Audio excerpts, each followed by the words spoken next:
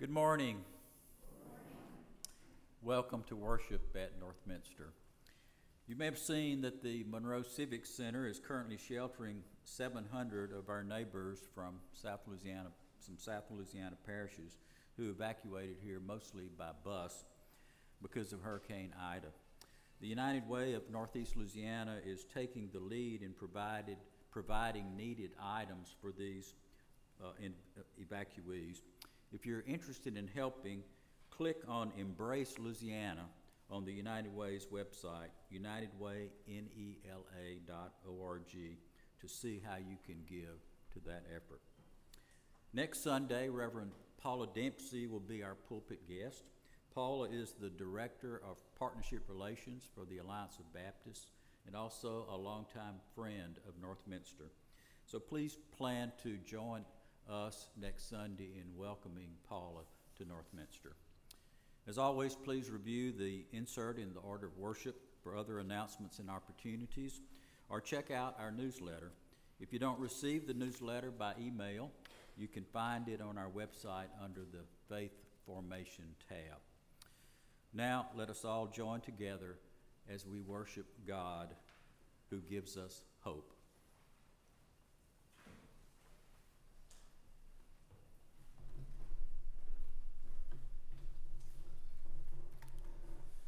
As we gather today, we are all painfully aware of our sisters and brothers who have been affected by the Hurricane Ida in South Louisiana and in the Northeast U.S.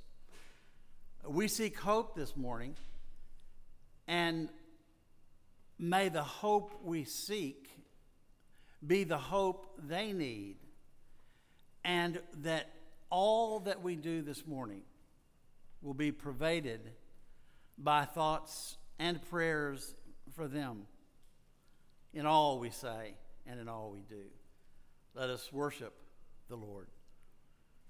We come together and assemble our joys, our concerns, our good news, and our pain in a neat stack for all to share, to lay before God.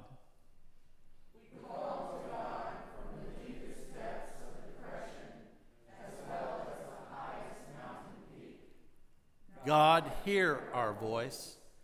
If our failures were your way of judging us, how could we stand before you, O God? But with you, God, there is forgiveness. We wait for you, O God. In your word we put our hope.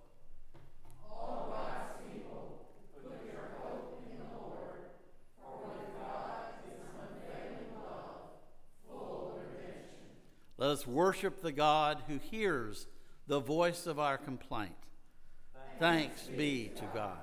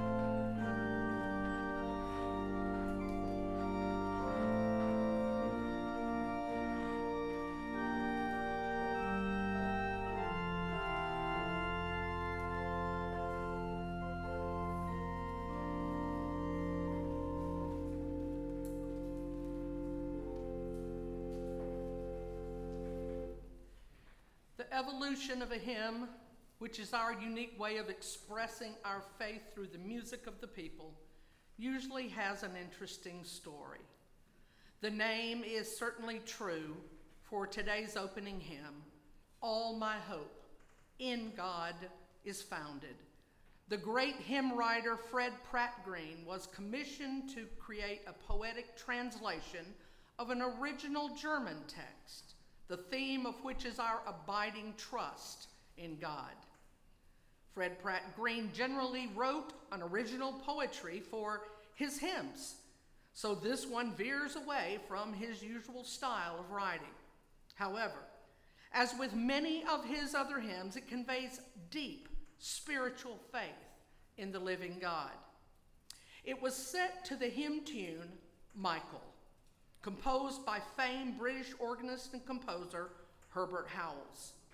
The name comes from that of his young son who died in childhood. This tragedy, no doubt, found its way for Howells and his family to place their only hope for healing in the great God of grace. Let us now sing together the hymn tune Michael and the text, All my hope on God is founded.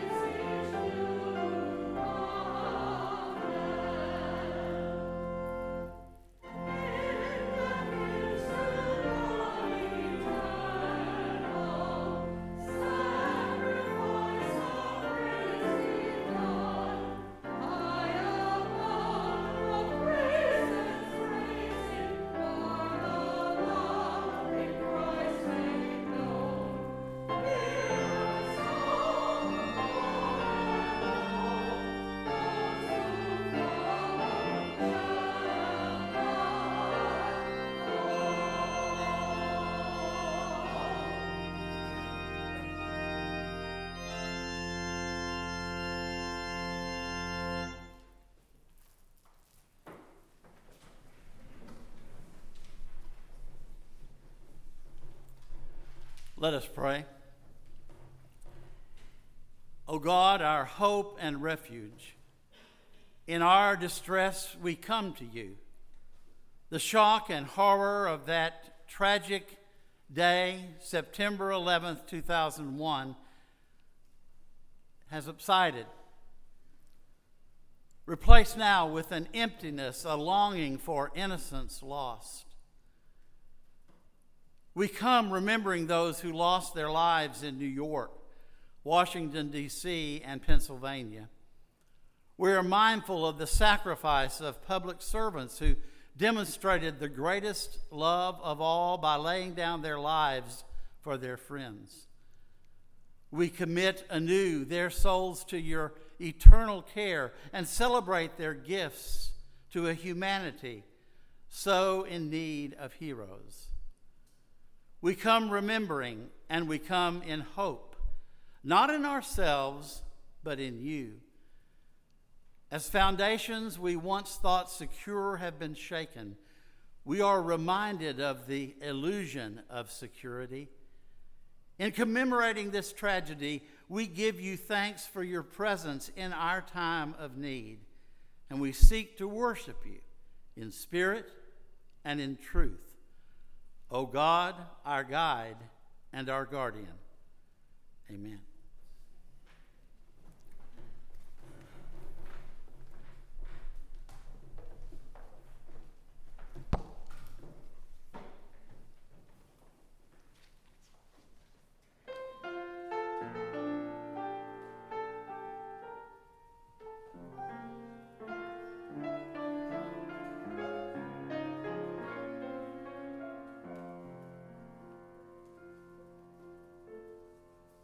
I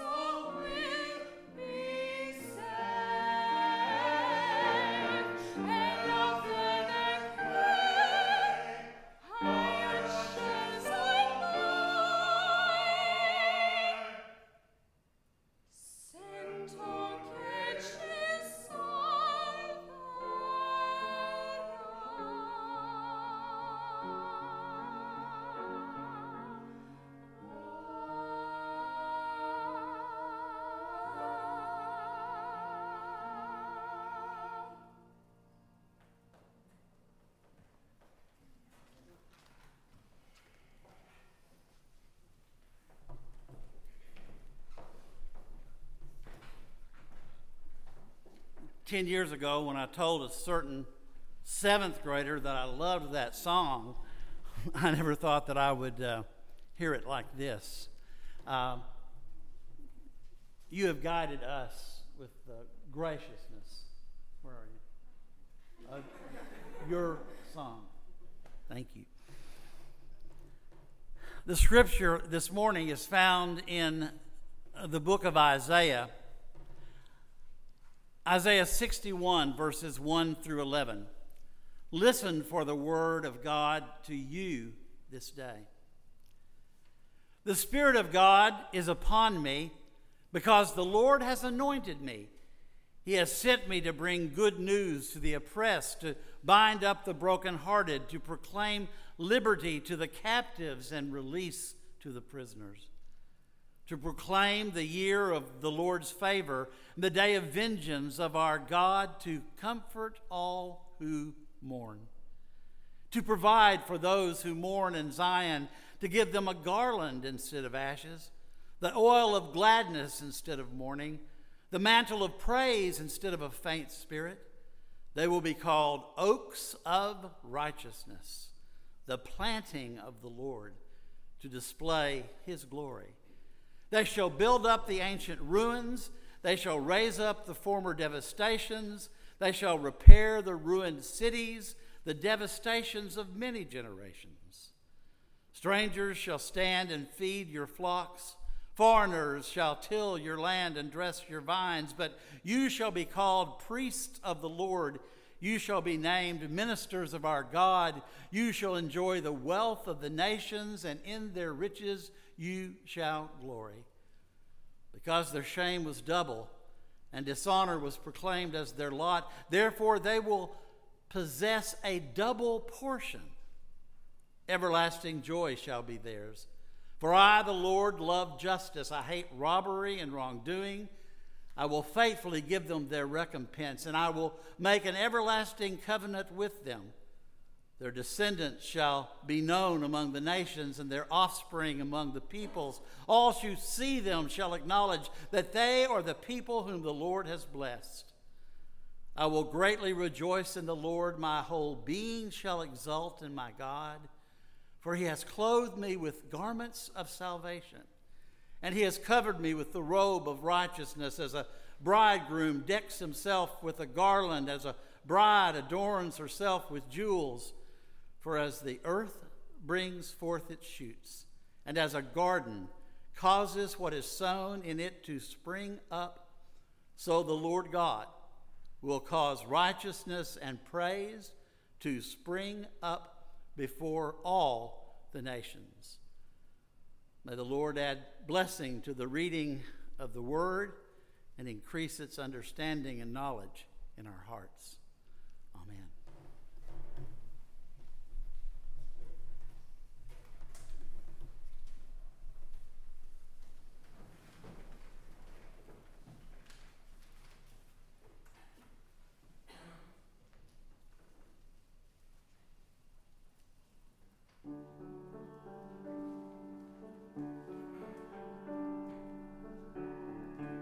Where is the hope as we wait in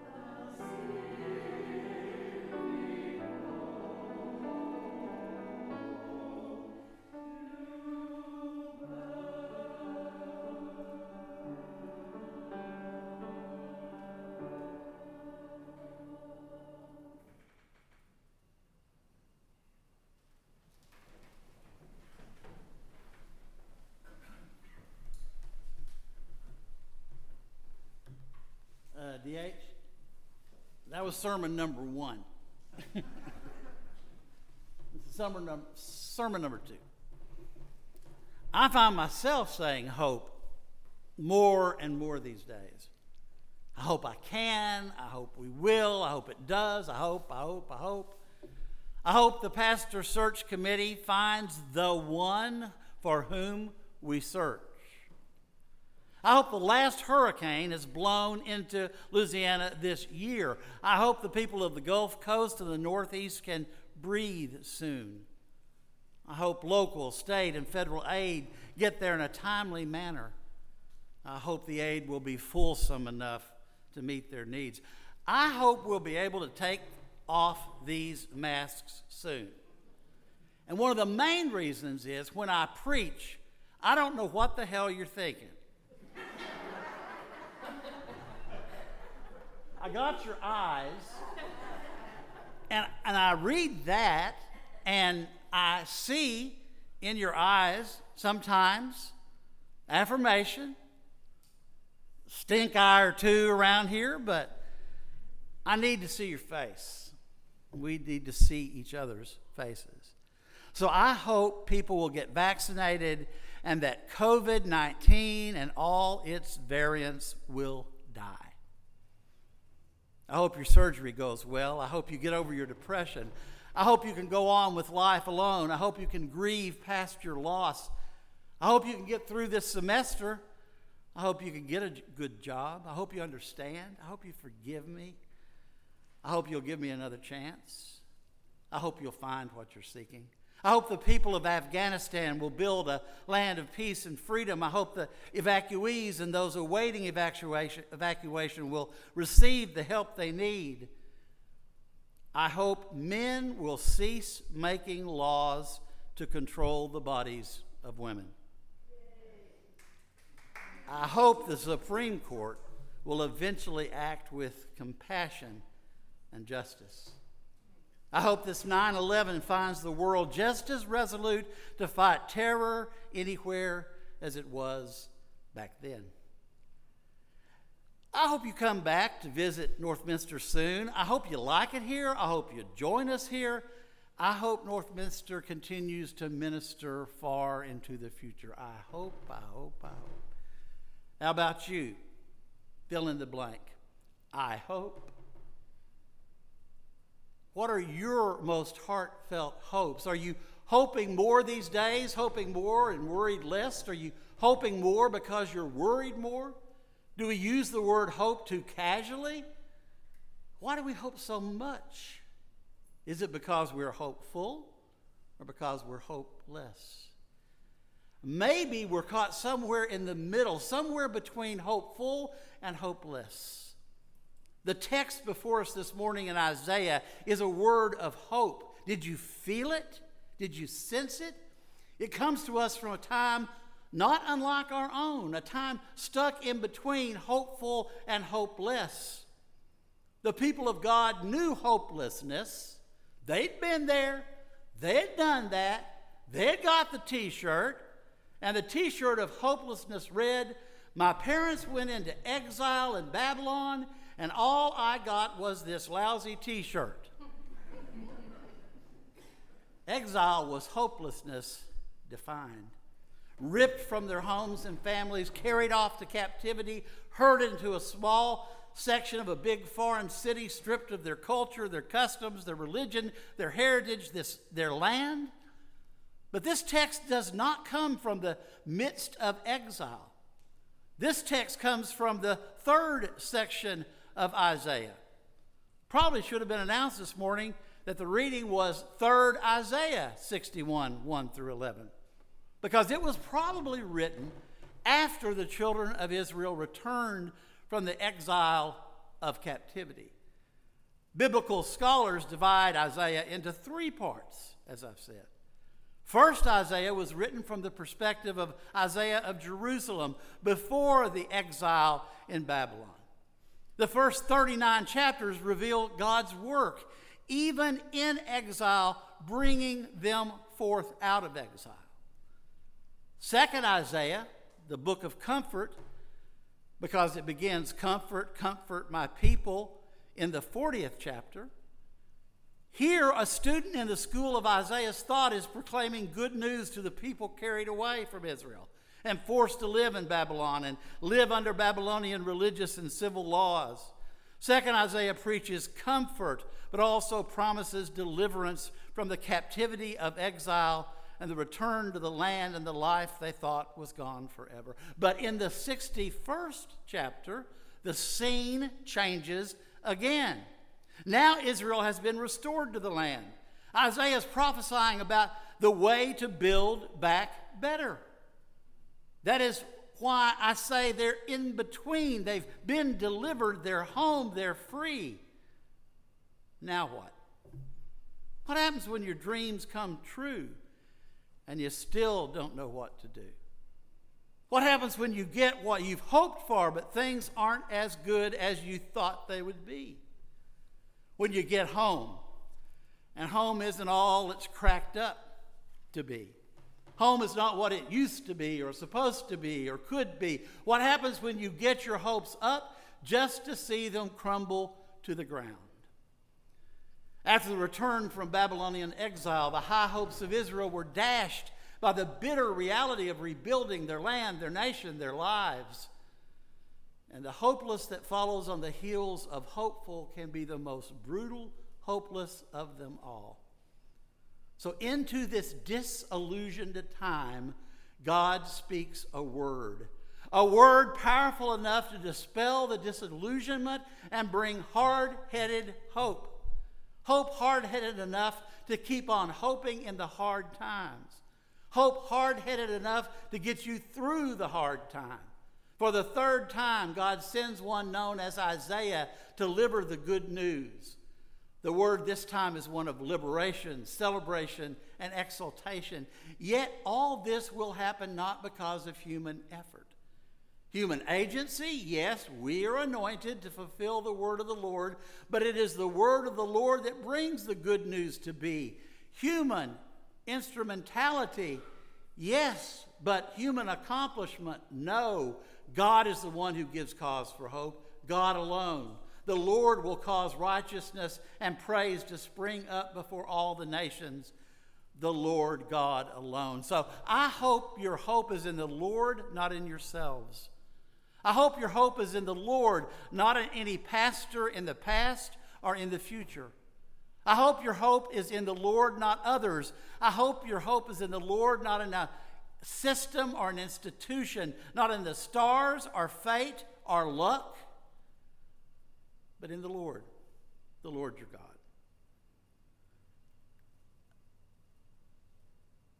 There are two stories that may illustrate this for us this morning. The first story is the woeful tale of Pastor Jack, a simple country preacher determined to help his flock. One of his sheep was pretty sick and in the local hospital, and so Pastor Jack dutifully went to visit the ill church member in hopes of providing some comfort. He entered the room to find his church member hooked up to a vast web of tubes and lines. He approached the hospital bed but kept a safe distance. He greeted the ailing one with a gentle good cheer.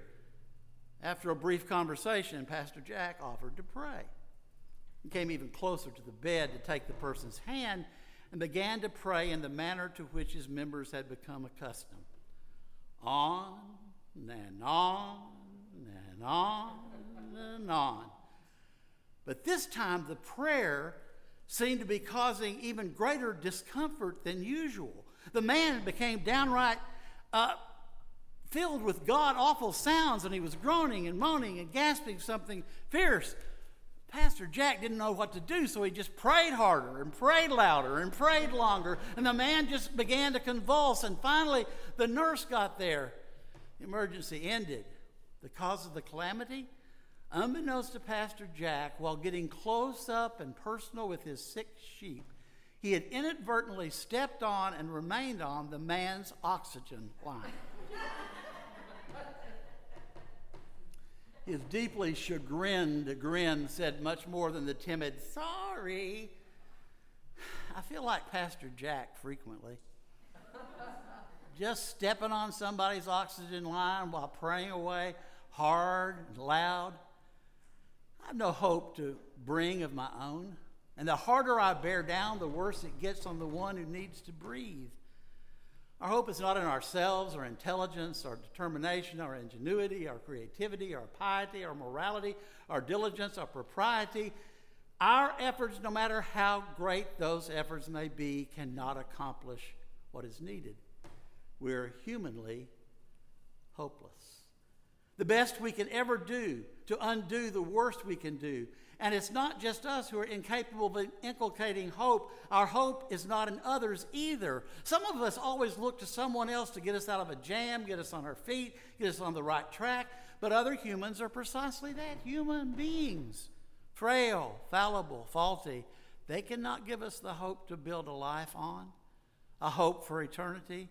They cannot give us the kind of hard-headed hope despite it all, in face of it all, through it all, beyond it all. Human beings, even when trying their best to be their best, are not good enough for the hope we need. Not even when they are in the church. Not even when they're doing something they hope is holy. It is essential that our hope is in the God to which our actions point, never in the actions themselves, which brings me to my second story.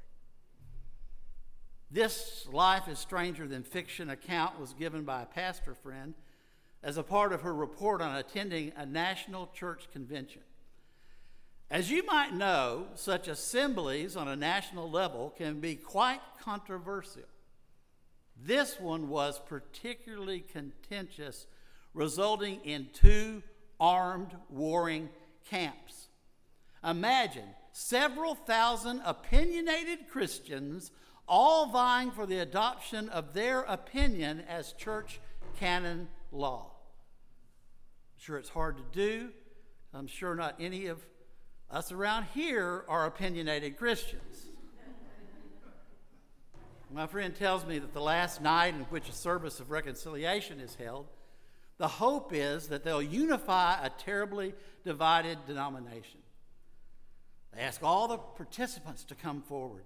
to be anointed with oil as a sign of reconciliation and hope of unity. Now, unlike me, I get into those things. My friend didn't like it at all, but she went along to get along, and she went down to the front.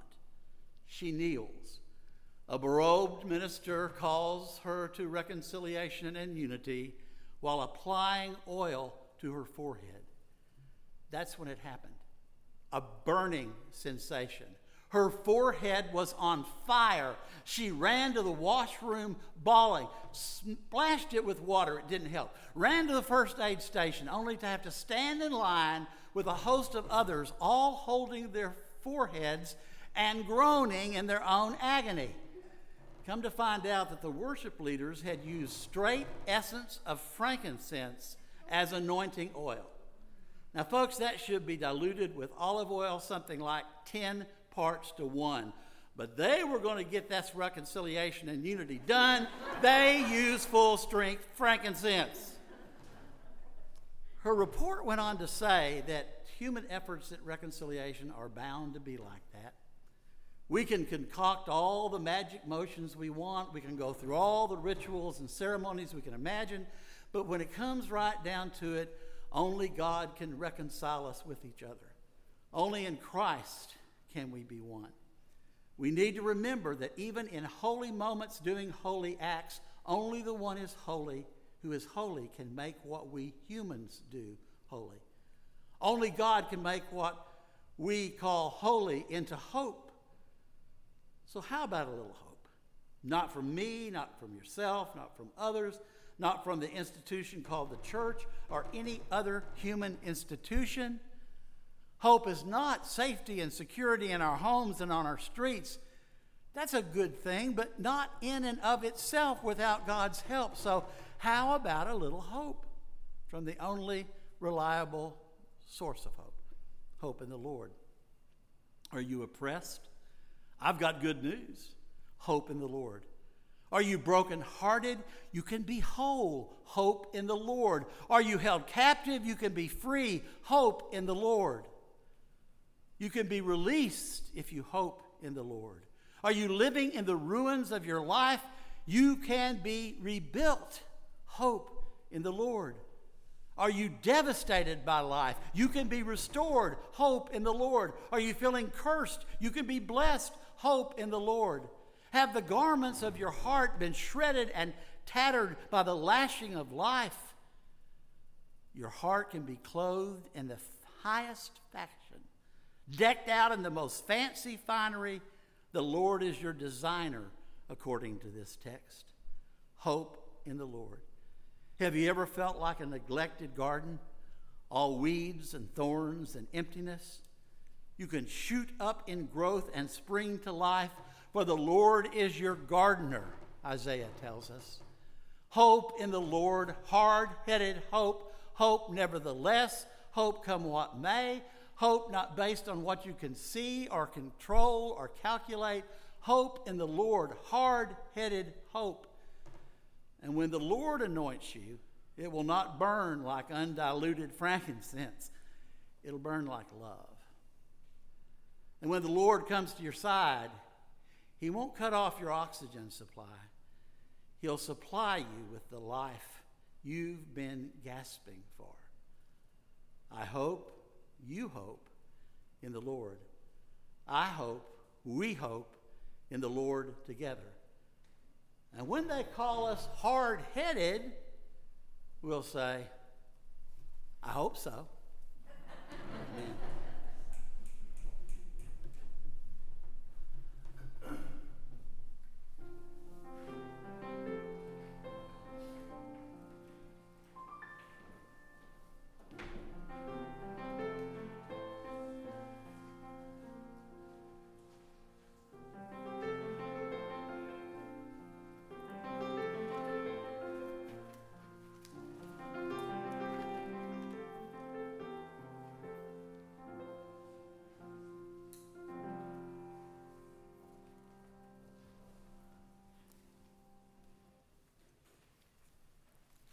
Tuesday, 9/11/2001, around 8 to 8:30 a.m. Eastern Daylight Time, is one of those moments that most people in the U.S. and many around the world who were going about their daily lives then have indelibly etched into their memories to last forever.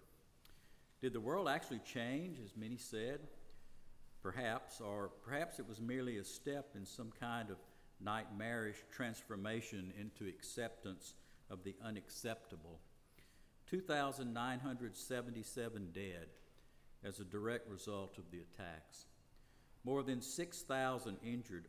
Among the dead, 344 firefighters, 71 law officers, 55 military personnel, and citizens of over 90 countries.